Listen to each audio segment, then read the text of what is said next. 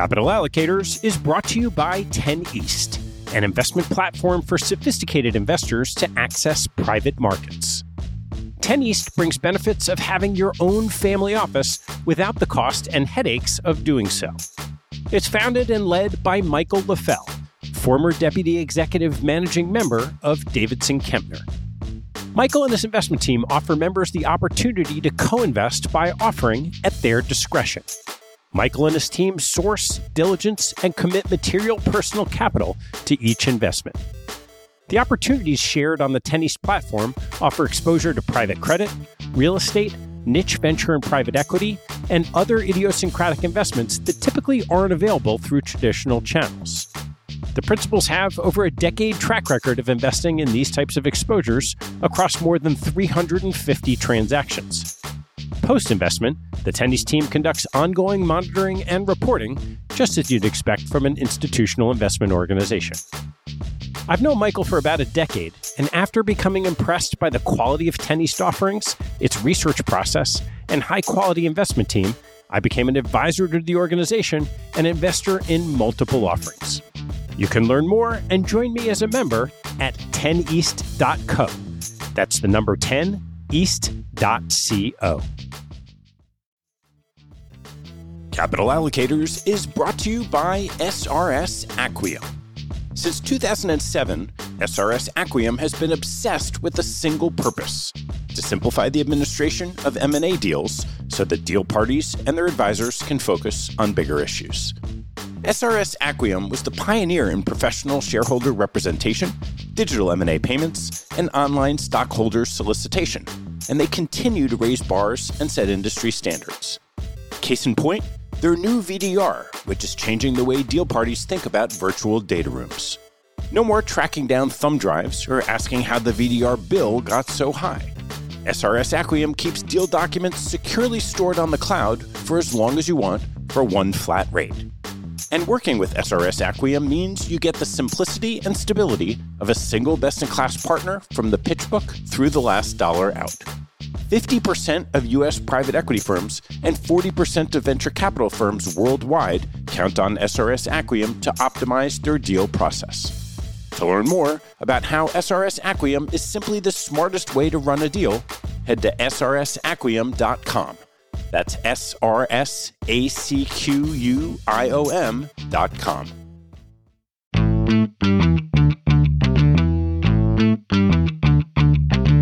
Hello, I'm Ted Seides, and this is Capital Allocators. This show is an open exploration of the people and process behind capital allocation. Through conversations with leaders in the money game, we learn how these holders of the keys to the kingdom allocate their time and their capital. You can join our mailing list and access premium content at capitalallocators.com. My guest on today's show is Josh Friedman, the co-founder and co-CEO of Canyon Partners, a $25 billion multi-strategy firm that specializes in credit-related analysis across distressed securities, securitizations, risk arbitrage, and real estate. Josh founded Canyon in 1990 with Mitch Julis, his roommate from their time at Harvard Law School and Harvard Business School. Our conversation covers Josh's background at Goldman Sachs and Drexel Burnham under Michael Milken, the founding of Canyon, its investment philosophy, key stages on its path, and structure of the organization. We then turn to Josh's thoughts on the evolution of credit markets, liquidity, competitive dynamics among creditors, opportunities, and risks. We close with Josh's advice for investment committees based on experience as a trustee at Harvard Management, Los Angeles County Museum of Art, and Caltech, among many others. Please enjoy my conversation with Josh Friedman. Josh, thanks so much for doing this. Thank you very much for having me. Well, let's go all the way back and start with your original path into investing. It was sort of an accident, and it wasn't at all what I planned to do.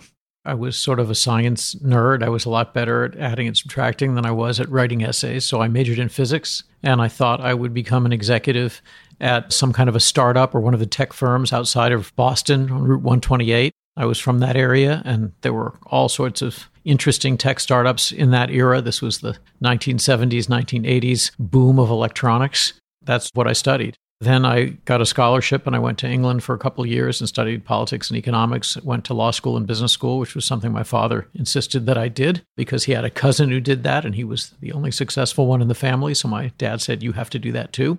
I had no intention of being a lawyer. But along the way, my plan to be in the tech world got waylaid because I got recruited by Goldman Sachs. I spent a couple of years in the early 1980s in the merger and acquisition department at Goldman Sachs in New York. From there, I was recruited to Drexel. My business school roommate and law school roommate, Mitch Julis, had also been recruited to Drexel. This was an interesting and entrepreneurial thing. It fit my dad's instructions to go out and be entrepreneurial and don't follow conventional routes and so forth. It didn't fit my original dream of being a tech entrepreneur and being on the left side of the balance sheet. So I went out and I worked in the magical world of Mike Milken in 1984 to 1990, which was just an unbelievable place. It was a great place to learn how to buy a business if you didn't have any money, because we were financing people buying businesses who didn't have that much money. I always wanted to be on the buy side. I didn't want to be an agent. I really wanted to be a principal of some sort. That was the initial trajectory. Both Goldman and Drexel, before its fall, were legendary talent consortiums. Would love to get a sense of what that was like. Both firms were unbelievable magnets for talent, and they were also incredible at producing a diaspora of alumni who went out and did entrepreneurial things. At Goldman, when I was there, they didn't have the history of people leaving. I was one of the first people who was on a great path who actually left. So that was a little bit of a jarring change at the time from convention at Goldman Sachs. Later on, of course, they went to spawn all sorts of interesting buy-side businesses in private equity and debt, every manner of financial service and principal activity in the capital markets. But Goldman was a green beret full of talented, smart, creative people. I was in one of the most interesting places in the M&A department because that was a business that was just exploding, thanks to people like Steve Friedman, who ran that group and later on went to run Goldman, thanks to Bob Greenhill at Morgan Stanley, thanks to people like Bruce Wasserstein at First Boston, and thanks to people like Felix Rohatyn and others at Lazard. That business was just growing at an extraordinary clip. And I was part of this group where I was a young guy watching people really write the book on how to do hostile raids and raid defense and all this interesting stuff. I was very fortunate that I was in such an intellectually engaging, fun, creative place. And Goldman just had a lot of smart people who were really nice, so it was terrific. And the leaders of the firm at that time, John Whitehead and John Weinberg, were unique. They were long-term thinkers. They were extraordinarily client-friendly and put their clients' interests, I think, above their own. They were really extraordinary people, and I had the pleasure of working closely with both of them from time to time, even as a young associate. I'm curious if you put this together. You had this extraordinary leadership, all this incredible talent, the incredible imprimatur at Goldman, the path to partnership pre-IPO, which was the hottest thing to do. And as you mentioned, no one, for the most part, had left when you did. With Goldman's culture, what was it that got you to be one of those early leavers? It was really my dad's voice whispering in the back of my mind. My dad had always said, you have to have your own business. You have to be an entrepreneur. And I wasn't brought up in New York. I was brought up in Boston. My dad certainly didn't know what Wall Street was or know anything about that whole career path. And because I was enough of an outsider, I probably didn't ascribe sufficient value to this extraordinary position I had at this extraordinary firm. Maybe that was a good thing in the end, but I didn't. I really wanted to be an entrepreneur. And when I got the call from Mike, here was this entrepreneur who the senior people at Goldman Sachs, by and large, hadn't heard of him at the time. This was a brand new thing. I knew all about Mike because I was keeping track of all the financial bootstrap people, the guys doing what they called leverage buyouts back then, the early buyout firms of which they were very few, the people who were acting more as principal, as merchant bankers as opposed to investment bankers. One of my friends and I were keeping track of all of these firms because they seemed like they'd be much more interesting to work at than to simply be an agent in the middle of transactions. And here one of them came knocking at my door. Mike was carving completely new paths in the financial world. There was no such thing as a new issue high-yield bond before Mike and Drexel. The only high-yield bonds were fallen angels, investment-grade bonds that had been downgraded. So to create a new issue high-yield bond that could be quickly brought to market and closed was like weaponizing the private equity industry. So all of a sudden, you went from having a couple of boutique private equity firms that prior to that moment had to go to Teachers and Equitable and Northwest Mutual to try to negotiate covenants and spend months and months doing it, and then negotiate with a bank, and then try to get the documents to all fit together. All of a sudden, you could run around, see a whole bunch of investors, and take this new technology and raise money really quickly, and in a way that was a lot more custom tailored to what you were trying to do with the company you were trying to buy. This caused an explosion in the private equity world. And being a partner on the capital markets desk, working with a guy named Peter Ackerman and with Mike, Peter was more the client side, the issuer side, and Mike was, of course, more the sales and trading side. But we were part of the sales and trading high-yield bond department, and I was very young at the time. I was in my 20s. That was exposure to something that was groundbreaking financial technology and change. It was terrific, and it was exciting, but I was still one step away from being a principal myself. What was the internal culture at Drexel like on Mike's team on the West Coast? Mike was very inspirational and positive thinking. That personality really pervaded the organization. The culture was don't be afraid to be inventive, figure out how to get to yes, don't figure out how to get to no. Peter Ackerman, the guy I worked for, one of the very senior partners at Drexel, was unbelievably creative at breaking log jams in every major transaction that we were doing and figuring out a way to get deals done. So it was a very positive, get things done culture. It was a creative culture where you were encouraged to design new securities and to just figure it out. We were all young. We didn't know what we were doing, but no one else did either, so we were free to figure it out. And Mike was an extremely empowering boss to all of us in that department and to all of us at the firm. So you were eventually going to go on your path to launching your own business anyway. Before you got there, Drexel went down. And I'm curious, from being inside a place like that where there was a line crossed, what that trajectory was like to creating and owning a marketplace and then seeing something potentially go too far.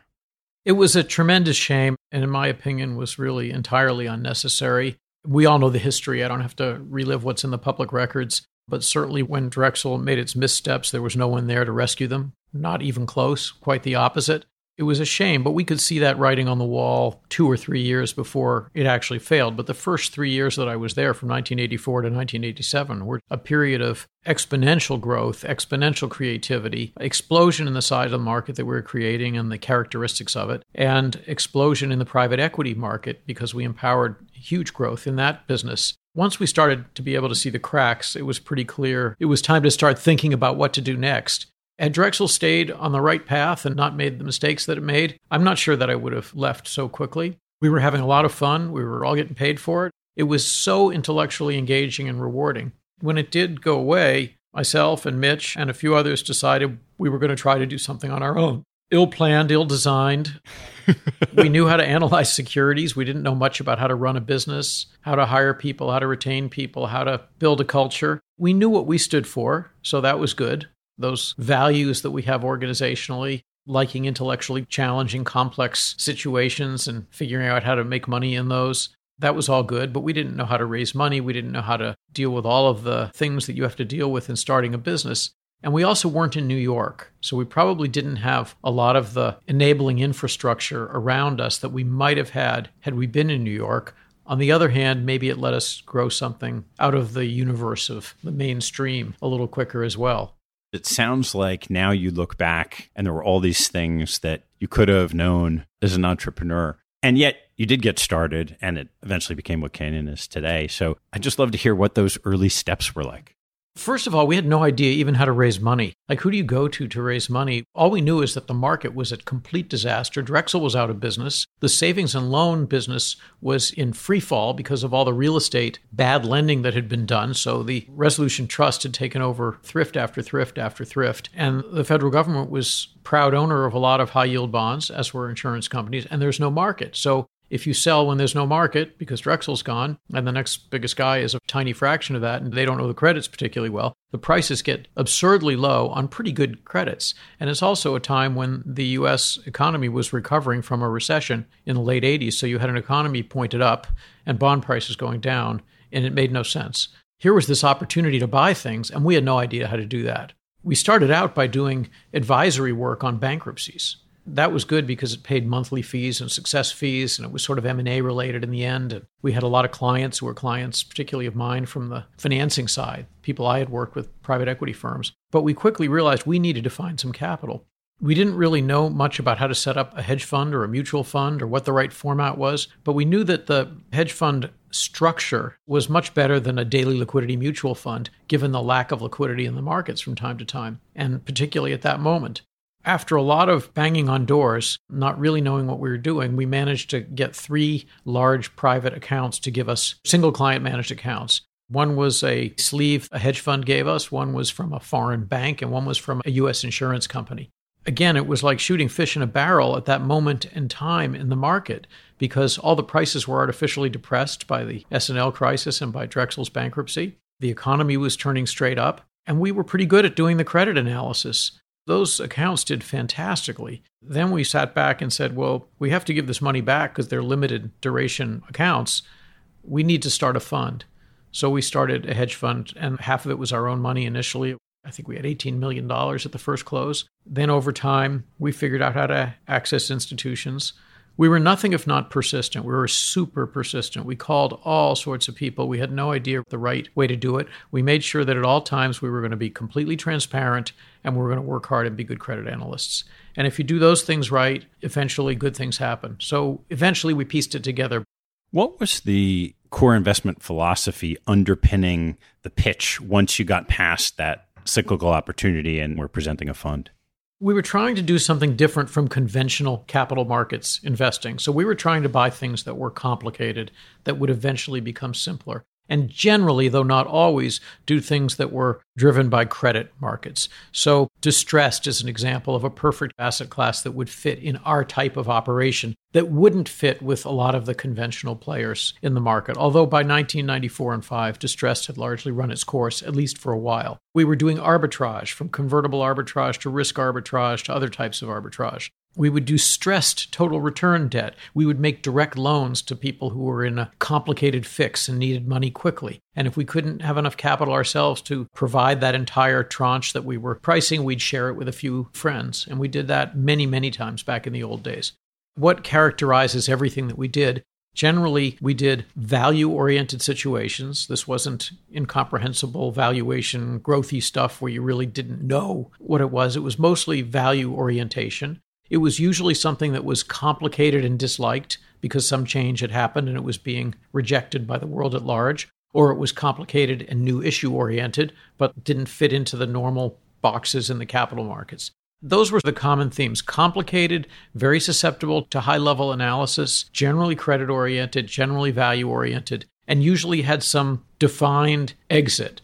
So what was complicated today was going to be simple in the future because the bankruptcy process has run its course, or because the buyer was going to divest of things and then be a nice pure play simple company or whatever. But generally speaking, complex things that require real roll up your sleeves type work, where many other people, particularly traditional high yield players, mutual funds and so forth, were not that likely to play and were more likely sellers than buyers. And where we felt like sometime in the relatively foreseeable future, things will simplify and then traditional buyers will be there. So at some point down the road from then, that box may have eventually been called event-driven hedge fund or something like that. What you just described is the furthest thing you could imagine in, say, the early 90s from an elevator pitch. So I'm curious, how did you get from those initial $18 million to something that was a business when there probably wasn't a box around for someone to fit you into? It wasn't that smart. That was the problem. If you're trying to build a business, I remember when our good friends Bruce Karsh and Howard Marks left Trust Company of the West to start Oaktree and almost instantly had more capital than we did, or at least as much, and we had started a few years earlier. And part of it was that they understood the capital allocation models that institutions had. And they had a box for convert arb, a box for risk arb, a box for real estate, a box for high yield, a box for distressed, a box for stressed, a box for long-short equity, a box for global macro.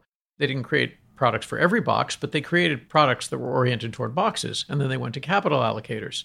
We said, let's do something that we would put our own money in, and was Field of Dreams. If we build it, they will come. Well, that's not really true. And then all of a sudden, like manna from heaven, down came a category called multi-strategy. And we were deemed to be multi-strategy, even though we were credit-oriented. And that became popular for a while. That fueled a lot of growth. We didn't think as thoughtfully about building a business as we did about the underlying investments. We were a little better artists than we were business people. And that doesn't always work. What were some of the key milestones of your trajectory of the business, say, from those early days till more recent times? We got interested in sovereign debt at one time, something we flirted with and then got out of. First, the Asian crisis came in 97 or so, and we did a great job at completely avoiding that. And we did a good job on the corporate debt that we were buying and the value equities and other things. So we sailed through that very well. Then, of course, the Russia crisis happened and we got killed on the Russian paper. We basically swore off things where we couldn't really handicap the odds better than the marketplace could, or even if we thought we could. It's a lot easier to do that in corporate settings where you understand the rules of play than it is in sovereign settings. That was an interesting bit of trauma. I remember we had hit $1 billion in assets and we dropped back down to 500 and something. One of our young associates who had just joined us was looking at our pitch materials. She said, "It says you have over $500 million. I thought it was $1 billion. It was. We tried to repot ourselves in the lower volatility part of the world, and I think did a pretty good job at that, and figured out enough varieties of strategy within credit-oriented and arbitrage-oriented strategies to avoid things that were more global macro in nature. So that was a pretty big wake-up call for us. We also, over time, have realized that you have to be a business person and you have to create products not only that you're good at, but also that do fit the needs of clients. And we're probably better at that today than we used to be. So we've parsed out a half a dozen different lines of business from one business. So our CLO business is separate. Our direct lending business is now a separate business. Our hedge fund business is still there. We have high yield and bank debt managed accounts. That's a separate business. Our real estate businesses are separate. So we've created these different pods eventually, but later than some. And that has kept our growth at a lower level than maybe it otherwise would have been, which isn't a bad thing necessarily, because we're trying to occupy a space in the financial world as being a high value added niche player as opposed to being a gigantic supermarket. So if you think through the trajectory of the business at the highest level, you get started in that first decade, you get to $1 billion and maybe back to $500 million. Where did it go if you take the late 90s to 10 years after that to more recently, both in assets and people? We've always had a fairly people-intensive approach to life. We were one of the very first firms of our sort to register with the SEC. We chose to do that because we thought it would project a certain level of transparency and compliance that would serve our business. And a lot of our clients are endowments and foundations and sovereign wealth funds and other clients to whom those things are quite important. And I also think that no investor will always do a great job at every point in every cycle. So you may as well give people a second reason to stick with you if you happen to do a poor job on the investing side. And I think having good transparency and compliance and being a resource to your investors is quite important.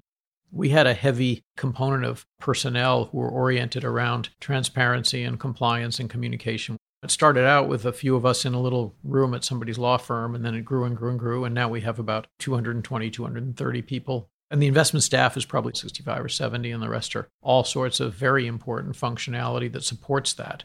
And they're very important. You have to do those at the highest levels. But we also expanded geographically. We opened an office in New York a very long time ago.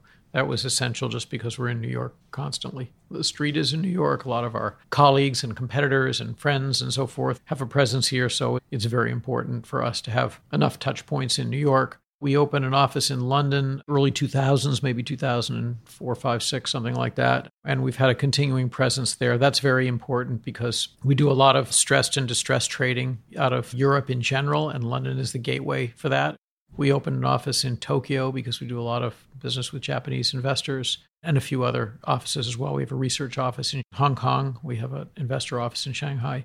It's difficult because when you buy mostly credit-oriented securities, predictability of rule of law and of the way in which restructurings are handled when there's an over-leveraged credit, those are critical elements of being able to be a successful investor. That doesn't work equally well in all countries. And evolving institutions that create that predictability can take decades.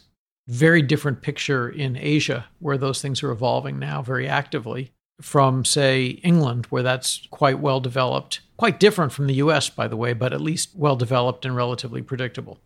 How do you organize this investment team where the core concentration of your activity was to find these complex opportunities in different areas? How did you arrange your team to be able to capture these opportunities? There are two broad ways to do these things. One is you arrange them by product. So you have a separate distressed team, a separate high yield team, a separate team to do real estate. And the other way is you arrange them by subject. So you have people in different industry groups. One person covers retail, one person covers industrials, energy, whatever. We've generally started out with the idea that we would have a common pool of analysts specialized by industries. That's different when you get to particularly highly specialized types of securities, like, say, securitized products, whether that's RMBS or CMBS or student loans or consumer loans or car loans. Anything that's put in a structured securitized package is usually quite specialized. So we have separate professionals work on that from the ones who work on other things. CLOs are a particularly specialized type of product. So we have a dedicated CLO team. But the dedicated CLO team, one of the reasons why I think they have such an outstanding track record is that they communicate extensively with and get the credits that they recommend approved by the broader credit team. So they have access to the same pool that the hedge fund analysts have access to. That's evolving, but we've organized it generally in most cases by industry, but where we need specialists for something specific, like trading the CLO portfolios or trading structured products, we'll have that be separate. The trend now within our firm is to have a little more separation. So we have some people who are very focused on origination of loans. We have other people very focused on deep distressed. They'll access the industry expertise of others, but we're evolving toward more separation by the nature of the fund and the nature of the function, as opposed to the same type of pure industry focus that we had in the past. So if you start with credit and distressed as an example, there's a lot of cyclicality in the opportunities. It could be across industries, it could be across distress cycles. How do you keep a team together for such a long period of time that has that industry specialization when the opportunity set for the complex, most attractive investments can come and go? Yeah, that's a very good question. You have to reward people for not investing as well as for investing, because there's a time when their areas are not particularly attractive and you don't want to push people to invest. So you want them to own a piece of the overall firm carry, if you will, as opposed to just their own, so that they're not hoarding assets at a time when their area is not interesting and they're just taking risk because they have upside and not downside. We're very careful about what the incentive schemes are. And generally speaking, people at the senior level are paid by how the firm does, not how they individually do, although we make provisions so that we can recognize unusual contributions. But it's a challenge. And right when you think there's going to be no opportunities, all of a sudden they show up. We've just lived through a decade of declining interest rates where yield got lower and lower and lower on almost every instrument. So the yields were dropping. You weren't getting rewarded for becoming a more junior lender, because you were only getting paid a tiny amount of incremental yield for going deeper in the capitalization. So prior to, say, the first quarter of this year, we were in a market where what you're describing with distressed was not just with distress. There were some ninth inning distress things to play, like the last chapter of Puerto Rico, the distressed oil rig companies that had all been restructured that now are starting to all sign up long-term contracts at very high prices because of what's going on in the energy business. But most of the traditional distressed was gone. Traditional high yield had a very low yield. Treasuries had very, very, very low yields. So you had low yields, low spreads, and not getting paid for taking more risk. You could go down to CCC and you barely got paid additional. Well, that's a very hazardous environment. So you have to pull your horns in and generate more cash and sit more senior in the capitalization, be more floating rate, do things that are defensive, and just tell everybody we're going to have to wait a while before we get more aggressive. That's a bit more macro observation, because the tendency is to say, oh, I like this bond because it's cheaper than that bond. But if the market gets smoked, they're all going to trade badly. And of course, that's what's happened this year. Thank God we kept the people on the team, because most of our senior people have been with us for between 10 and 20 years, a lot of them 14, 15, 16. When the market just exploded and the Fed started raising rates, now the high yield market's down 14% year to date. The investment grade's down massively. The equity indices are down massively. And all of a sudden, the opportunity set is dramatically different from what it was 12 weeks ago. You have to be patient and wait for those moments. How do you create your internal compensation structure so that these people are comfortable and happy to stay around for 13, 14, 15 years when, if you look at this last period up until a couple months ago, there was probably a lot more waiting than there was exciting activity in this world. I think people have to love what they do first and foremost, and they have to trust the people they work with. If they love what they do and they trust the people that they work with, and when things work out well, they get compensated in a way that they believe is fair and mostly transparent, that's the best thing you can do. It's never going to be perfect. You can pay people an awful lot of money, and then they could say, there's nothing to do, I think I'll just leave. They can decide they want to be the CIO when the firm can only have one CIO or maybe two. There's a lot of reasons. Usually in this industry, there's very, very high turnover. Our job is to hire the very, very best people we can find and then to try to get them to stay as long as it makes sense. And it doesn't always make sense forever. You need to constantly refresh people. You need to get those super energetic people in their 20s and 30s and give them a career path. So some turnover is actually helpful. Most important is they love what they do. They feel very well respected for their expertise, and they get compensated fairly for what they do. You and Mitch have worked together for a long time, and you don't see that many partnerships in this business work for so long. What's been the special sauce that's worked so well for the two of you as partners of the organization? We both have a certain amount of respect for each other, and I think we also both serve different functions. I'm not sure that I would recommend this business model for other businesses. Goldman Sachs, for years, did this very well. They had Whitehead and Weinberg. They had Rubin and Friedman. They've had pairs of leaders, and it's worked very well. Usually when the leaders are very different from each other, have different interests and different responsibilities that evolve.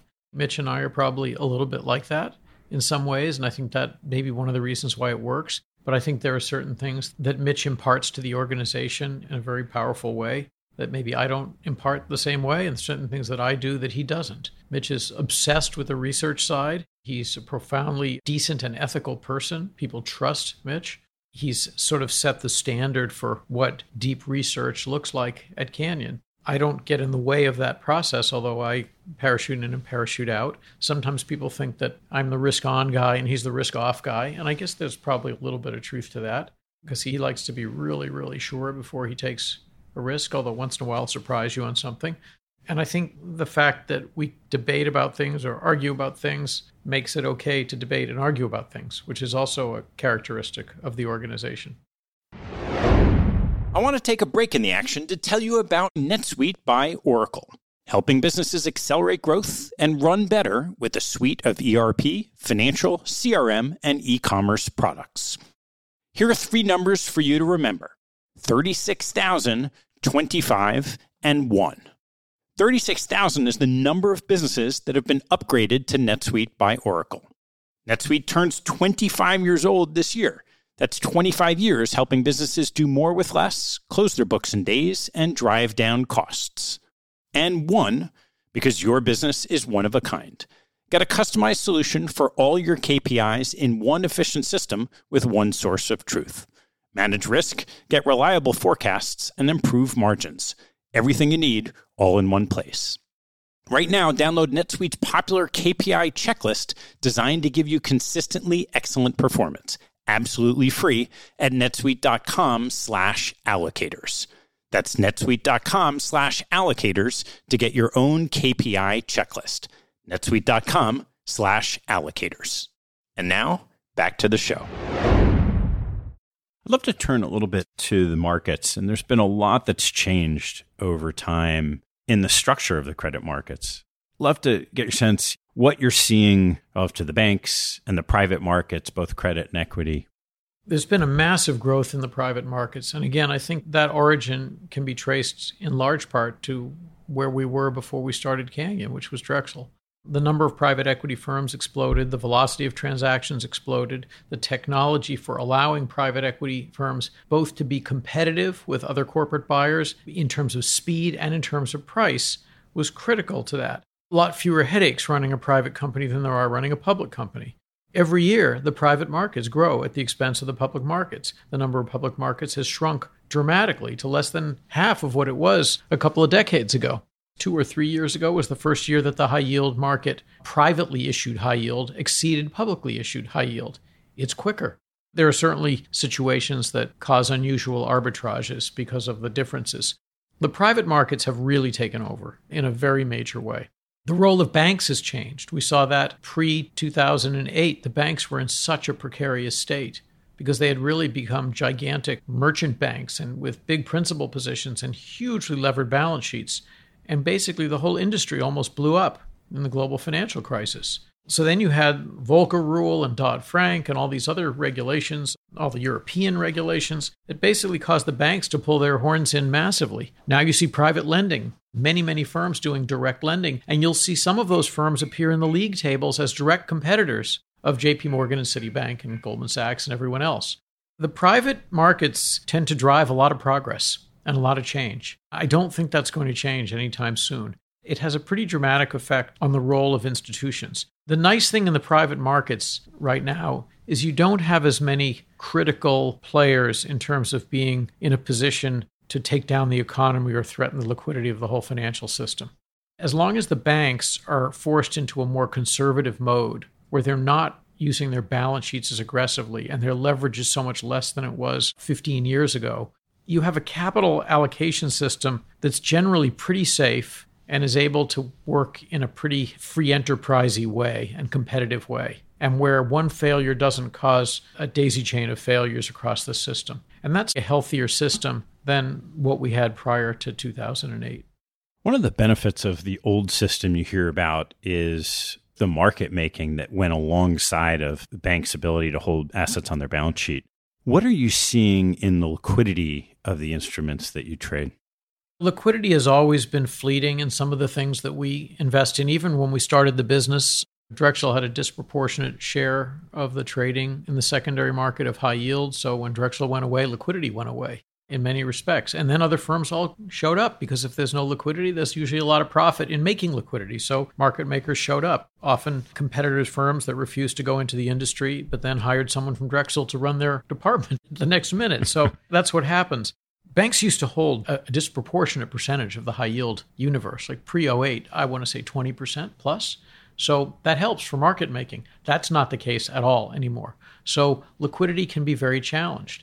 Also, a lot of the players who were playing in the secondary market for high yield, the more active people who would pounce in and then step out, depending on what the mutual funds were doing, have migrated toward other parts of the market, particularly direct lending. So they've left a hole in some of that liquidity, which means when a mutual fund wants to sell, at least at this particular moment in time, the bids can be pretty disappointing. And that's a good thing if you're a buyer, but it's not necessarily a great thing if you're a seller because liquidity is challenging. And it's not always great as a buyer either because you might see something quoted at a certain level, but you might not really be able to buy what you want to buy or buy enough to make a difference.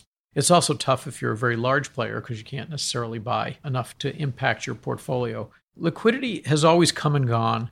At this particular moment, it's been driven out of some of the middle of the market just because some of the players have moved up market to mostly large lending. And there wasn't much to do in the middle of the market other than mutual fund, low yielding index type stuff. And now all of a sudden there is, but the liquidity's not there. So I think that will always come and go and come and go. It will never be perfect in these markets. Whether they are technically public or technically private doesn't seem to matter that much.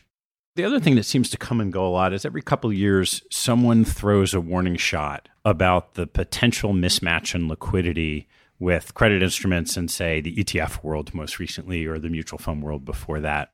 As we go through these pockets of downdraft like we have earlier this year, have you seen any of these potential mismatch issues cause real problems in the markets? The entire history of the financial world is one of crises that are born of exactly what you say, where you have a combination of illiquid assets held by a firm that has liquid liabilities, like a bank, and is leveraged. So leveraged and a mismatch is always the disaster. Always. That was what happened in the thrift crisis the first time around. Very illiquid real estate loans funded by daily deposits from depositors could take them out. Commercial banks that had a combination of commercial paper and deposits and all sorts of very short-term liabilities, buying all sorts of securities as principal that were not really marketable, plus not keeping track of what their real liabilities were because the derivatives market had gotten so overblown without careful compliance and regulation. There are so many stories out there of institutions that have failed that are highly leveraged and have a mismatch. And if it pervades the banks, which are the absolute center of the financial world, then it becomes systematic risk.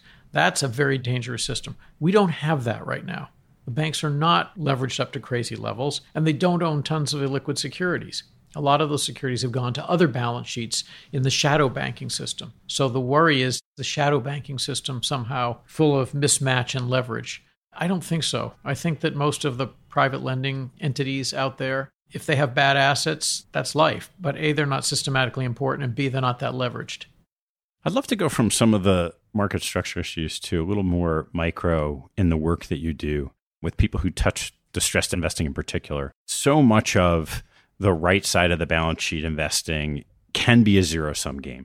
And so many of the principles that you espoused for Canyon, trust and treating people well, are not necessarily the same features you see commonly displayed by people in the distressed market. I'm curious how you bring those two things together.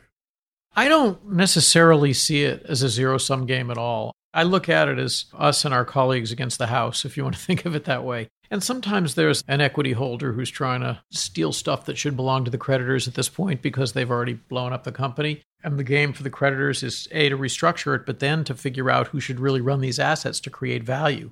So it's not always a zero-sum game, but sometimes it's treated that way. There was definitely a phase a couple of years ago, I was pretty vocal about this, where you'd have to watch out for creditors who were in the same category of assets that you owned. So you might own the fulcrum security of whatever it is, and then you find out that your colleagues who own the same security are organizing some special rights offering that basically gives them benefits that you're not entitled to.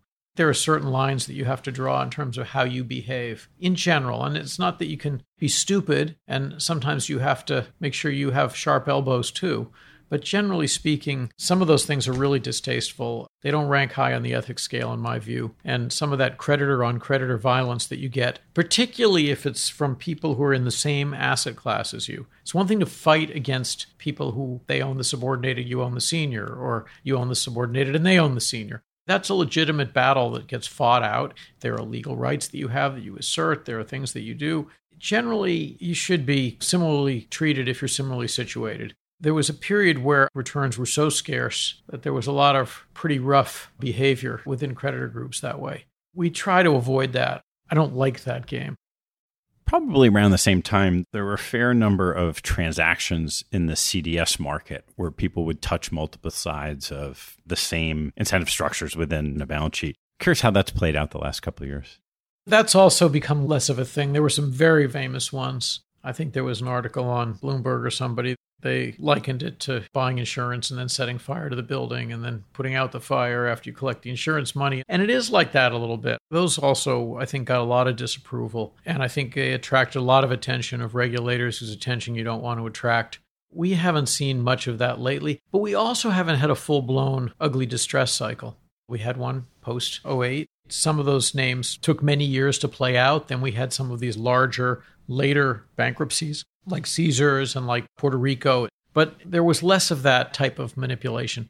Bankruptcy is a rough game. Not everybody's getting out making money in most bankruptcies. There's usually a reason why a bankruptcy occurred. And someone's going to win and someone's going to lose. And you can expect a certain amount of caged animal behavior from the participants. So as we go into this first leg down, and we'll see what happens from here, curious where you start assessing the opportunities you're most excited about across the different disciplines you participate in. The first thing that happens when the Fed starts raising rates like this is a lot of mutual funds that own long duration, low rate paper find that it immediately drops in price. Rather than that attracting new people to put money in those mutual funds and say, oh, look, it's all cheaper, it tends to attract sellers who say, I didn't know this thing could go down as well as go up. They're selling into a lousy secondary market. So the first areas of opportunities tend to be just simple secondary market securities that have dropped 15 or 20 points without all that much happening to the issuer. Some of them, you have to watch them a little more closely because they're more cyclical industries or whatever. There are a lot of very good securities that are all of a sudden buys that were certainly not buys 20 points higher. If you've managed to preserve your firepower and not suffer too much damage on the way down, that's the first place, in my opinion, that one looks. That's just conventional, high-yield, super beaten-up paper. in creditworthy companies, hopefully not too long duration paper because then you have more exposure to other trading. There might be some distress. There might not be some distress. We'll see. I would expect there will be some distress, but I think it's going to take a little while before that develops because a lot of the paper that's been issued doesn't have covenants or has very, very light covenants. And coupons are really low. A company can be distressed long before they default on their debt. So you might be waiting a long time for real distress. It's hard to predict just how deep a recession might be.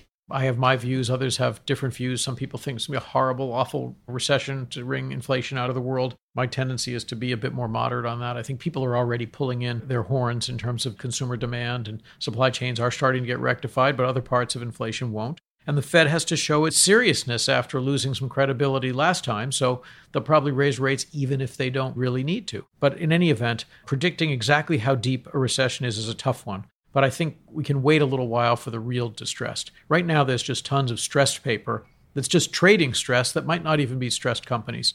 The second area we're seeing it is in direct lending. And I don't mean the general unitranche private lending, but more special situations, sponsor needs to move quickly, etc. It reverberates for exactly the same reason. The commercial banks were competing with the direct lenders, and they got jammed with all sorts of paper that they now have to sell at 90 or 85 or whatever. It happens in every cycle. They get aggressive. They want to be competitive. They don't like having someone else show up ahead of them on the league table, so they compete. And they might make a lot of money along the way, but then the last few they get stuck with. So if you're deciding to make a new loan in a special situation to someone, that loan has to be competitive with what you're buying off the bank's balance sheets directly. All these markets are tied together, so primary lending gets to be much more interesting as well. The secondary market for bonds, there's help the banks get rid of inventory they're stuck with types of trades. There's new lending that has to be competitive with all that. And then I'd say structured products are a fourth area. If you look at the prices for securitization tranches of things like home improvement loans, which are unsecured loans to people with pretty good FICO scores, those junior tranches are trading at probably 3 to 4 times the spread that they traded at just a few months ago. That's an enormous explosion in the rate of return that you can earn on that kind of paper, unless you think there's truly a massive fundamental hit in the risk that you're taking. What types of opportunities are you seeing outside the U.S.?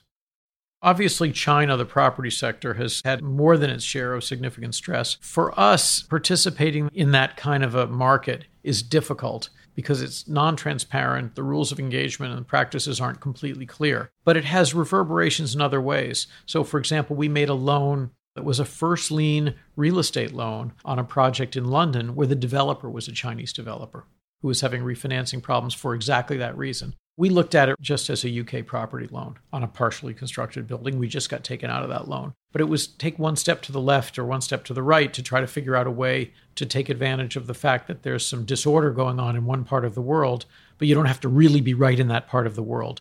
Europe has been a very interesting place for making direct loans as well, because it's probably a little slower and looks a little weaker than the US. There are more companies that are closer to the edge that need our kind of money or other special situation type of capital that can solve an important problem they have in their balance sheet. It's a less of a plain vanilla market.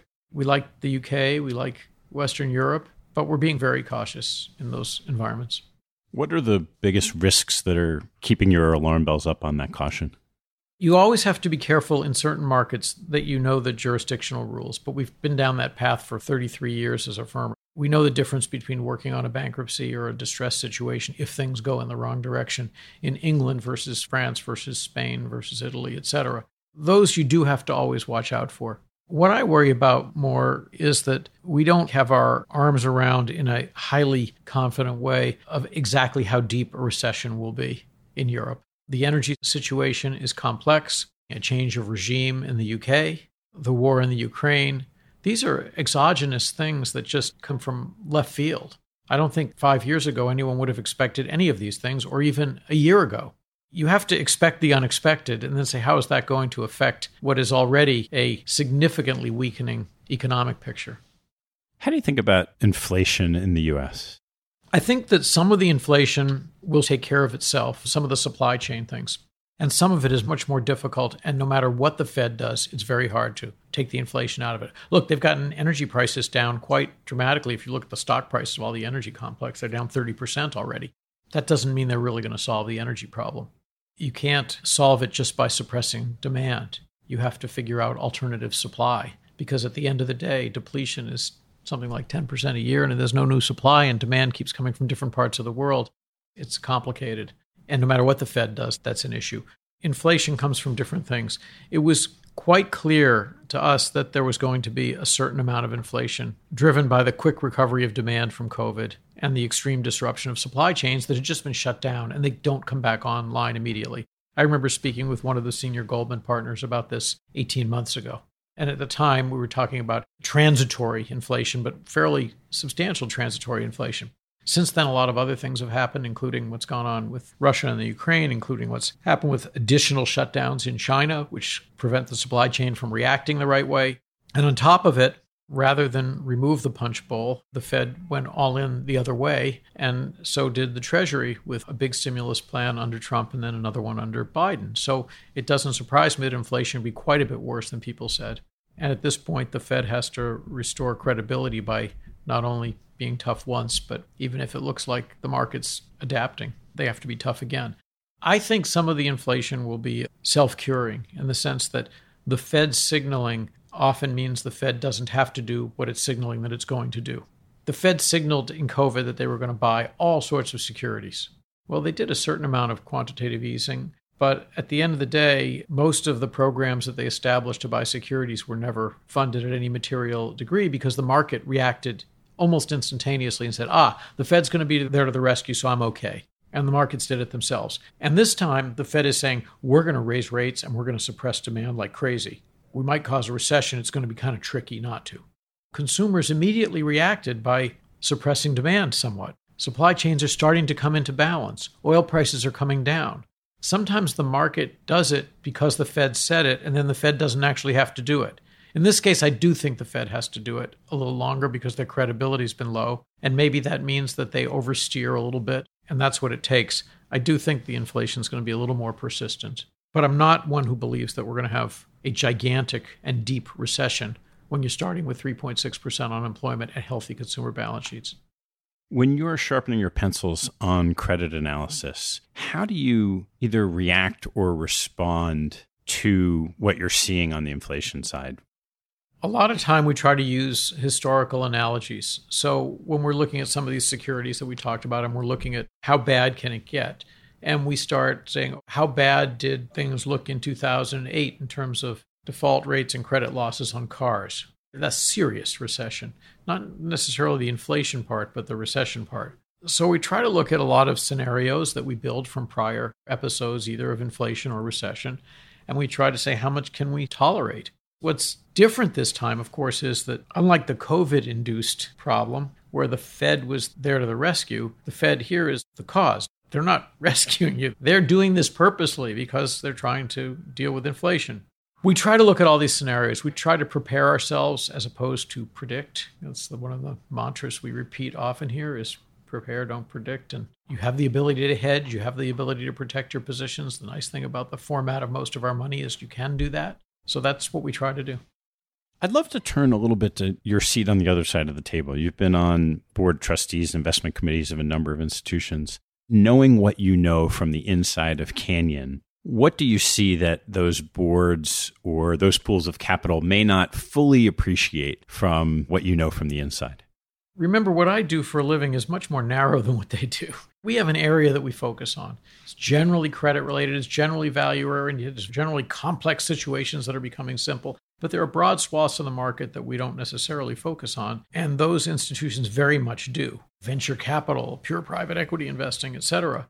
Sometimes they get a little too caught up in the competition of what everyone else is doing because they all get benchmarked and paid based on how everybody else is doing in the industry. So if everybody's doing goofy things, they might just do the same goofy things. That's true in all capital markets, by the way. Everyone has a fear of missing out. Pricing was insane at the end of last year in the public markets, in the private markets, in the equity markets, in the debt markets. It's hard to change your investment policy on a dime. Some people do it. The endowments that I've served on have been very different in their approaches. When you're sitting in a room and the benefactor for the endowment is Eli Broad, who has strong opinions and isn't afraid to change his portfolio dramatically overnight. May he rest in peace, because we miss that kind of intellectual thought process and energy from Eli. That's very different from a more bureaucratic process, if you will, at a larger institution that's got a different kind of organization. That's got a lot of entrepreneurs involved with it at the Broad. So I'm not sure that they miss anything per se. I think they operate within a certain universe. Part of the job as a trustee is to make sure that they think beyond that universe, that they think expansively. If you think there's something they're missing, then you make sure that they're at least paying attention to it. To me, it's a tremendous chance to learn. It widens my peripheral vision in the investing world tremendously. And the whole game is always to start out by having a really good CEO. That's like any business. What have you learned from sitting in those seats that caused you to think differently about investing than you had before you served in that capacity? Much more about the equity world and positive optionality. Part of the game we're doing with debt securities is, in some respects, debt is negative optionality, because the best thing that happens is you get paid off, and the worst thing that happens is you lose all your money. You'd rather flip that around so you have unlimited upside and limited downside. That's what equities are theoretically, but that can be a bad game too, because there's a price to it. We've always thought of distressed debt as an interesting trade-off, because you have that kind of upside optionality that you don't have on par securities. The same with stressed debt. And one of the things that's great when you're on one of these boards, if you're looking at a broad array of other types of financial instruments, including equities, including venture, including private equity, you get a real sense for what the liquidity versus upside versus downside trade-off should be. I think it helps you identify when in the cycle it's most attractive to be doing what you're doing. So from sitting on these boards, you've seen a lot of your peers and a lot of different personalities impart their wisdom, judgment, maybe ego onto some of these pools of capital. What advice would you give, say, a new CIO if they're forming a new board about how a board member trustee can add value? I've been in several of these situations where we've hired a new CIO or CEO for the organization. And the first thing they need to do is create their own organization in their own image so they can achieve what their goals are. They were hired to achieve their goals. They weren't hired to work with a team that's already doing everything that needs to be done. Usually there's a reason why someone leaves, and then there's a need. So you have to create your own organization that's going to serve your purpose as opposed to obstruct your purpose. And I've seen in several organizations that done really, really well, even if that means more turnover when you first come in as opposed to later on. Second of all, I tend to prefer boards that work as boards as opposed to boards that work as investment committees. If you have a great team of people and they do their work, there are parameters so that the board or the quote investment committee is informed, they rarely object, et cetera, but the amount of knowledge from the professional staff should be much greater than that at the board level, and the board should be guiding and making sure you're looking at different areas and figuring out the right compensation schemes and the right areas and matching the objectives of the investment team with the objectives of the university or the charity or whatever it is. That's really important. Different endowments and foundations have very different profiles. Some have constant new capital coming in. Most endowments do. Some have no new capital coming in, and they're designed to last forever. Some have immediate large capital needs. Others don't. Some entities, pension funds, for example, they might have obligations that are so far down the road that they can tolerate a level of volatility that's very different from another type of organization that has more near-term obligations or is in the middle of a major capital campaign. It's really important that the CIO have a really good and open dialogue with the board about what the organization's trying to get at and what they need, and then be willing to take risk and be very communicative about those risks because they don't always work. It's not always going to work out perfectly. All right, Josh, I want to ask you a couple of closing questions before we wrap up. So first, what's your favorite hobby or activity outside of work and family? I love my work and I love spending time with my family, but I would say my favorite activity or hobby outside is cycling. I've become a pretty avid cyclist over the last 25 years. I go cycling with a group of friends of mine every year to a different place on the globe that one of the guys tells us to show up. We show up, we bring our bike, and we ride. I also think it's a great way to clear your head and think about things in a way that you can't do when everybody's around you in the office. They say there's two types of cyclists, those who crashed and those who will. Curious your story. Yeah, I've crashed. I'm in the first category. I think everyone's crashed. It's very dangerous. It really is. So I've become a much more careful and prudent cyclist over the years. Most people don't get killed going uphill. So I go a lot slower going downhill than I used to, but it's still dangerous. What's your biggest investment pet peeve? Investors are sometimes exactly countercyclical in the way they think. When the markets are really getting smacked and you have to think like a contrarian, I think it's difficult for a lot of investors, really difficult. And I understand why it's difficult. It's very unsettling. But by our nature as distressed people, we tend to be contrarians. You have to recognize, hey, this is a time to step up as opposed to this is a time to go backwards. It drives me crazy, but I find that capital flows in our business are almost always countercyclical from what they should be. Which two people have had the biggest impact on your professional life? I think my dad had tremendous influence on me because from the time I was little, my dad said, you have to have your own business. Don't work for other people. And you have to go to business school and law school, but then you have to have your own business. So my dad had a lot of influence. He gave me the confidence and the sense that it was okay to be an entrepreneur. Two others. I think the Whitehead-Weinberg combination at Goldman Sachs were just such a model of style and integrity, and they did a great job. And I think that Mike Milken and Peter Ackerman were such extraordinary models of entrepreneurial creativity and client service. I've been very fortunate. I've had a lot of good people to follow. You just have to make sure you're paying attention. What type of investment do you gravitate to like a moth to a flame? I tend to always like complicated problem-solving types of investments. And there are two types. There's the distressed situation. Something's a total mess and it's in the toilet and everybody's selling it. Like it's Lehman Brothers and it's wildly complex, or it's the Puerto Rican bankruptcy. The other ones are the ones where you interact directly with a client who needs money and he has a problem and it has to be solved fast. And there were a number of those right after COVID where people had repo lines being unwound on them, or all of a sudden their revenue line was going to zero, but they had a good business and you knew it wasn't going to be zero forever. But how do you bridge from here to there in a way that's safe? Those are always good because you get paid not for taking risk, but for solving a problem. I like complexity. I think Mitch likes complexity. I think our whole organization likes things that are a little bit complicated with an outcome that hopefully won't be complicated. And what are your biggest blind spots? Historically, we were probably not as aware and reactive to macroeconomic risks and opportunities as we probably are today. I'm not sure we're perfect at it today, but I think we're much, much better today at taking a step back and saying, hey, everything's overpriced. How do we deal with that and still invest, given that it could stay this way for a long time? And our job is to invest. So how do we deal with that? You can't ignore those types of environments at all, but I think historically we've been probably blindsided one too many times by not paying adequate attention to macroeconomic risks. A lot of these types of events that have an impact on world markets are not predictable in advance, but you still have to protect yourself against them.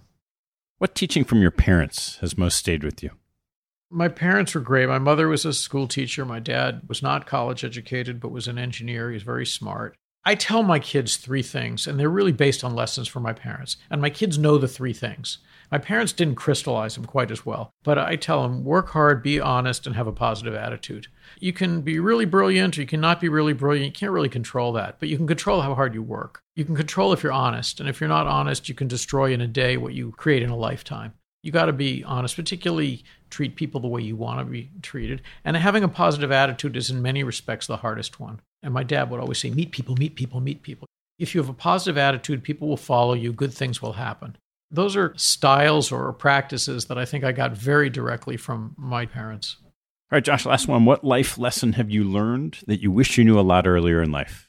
I think one of the lessons that I've seen from great organizations everywhere, and we probably could have used a little bit more of this early in our career, was hiring the best people. Or the way I refer to it internally is I say, A people hire A plus people, B people hire C people. You should always be trying to hire the A plus people.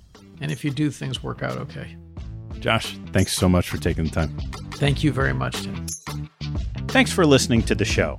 If you like what you heard, hop on our website at capitalallocators.com, where you can access past shows, join our mailing list, and sign up for premium content. Have a good one, and see you next time.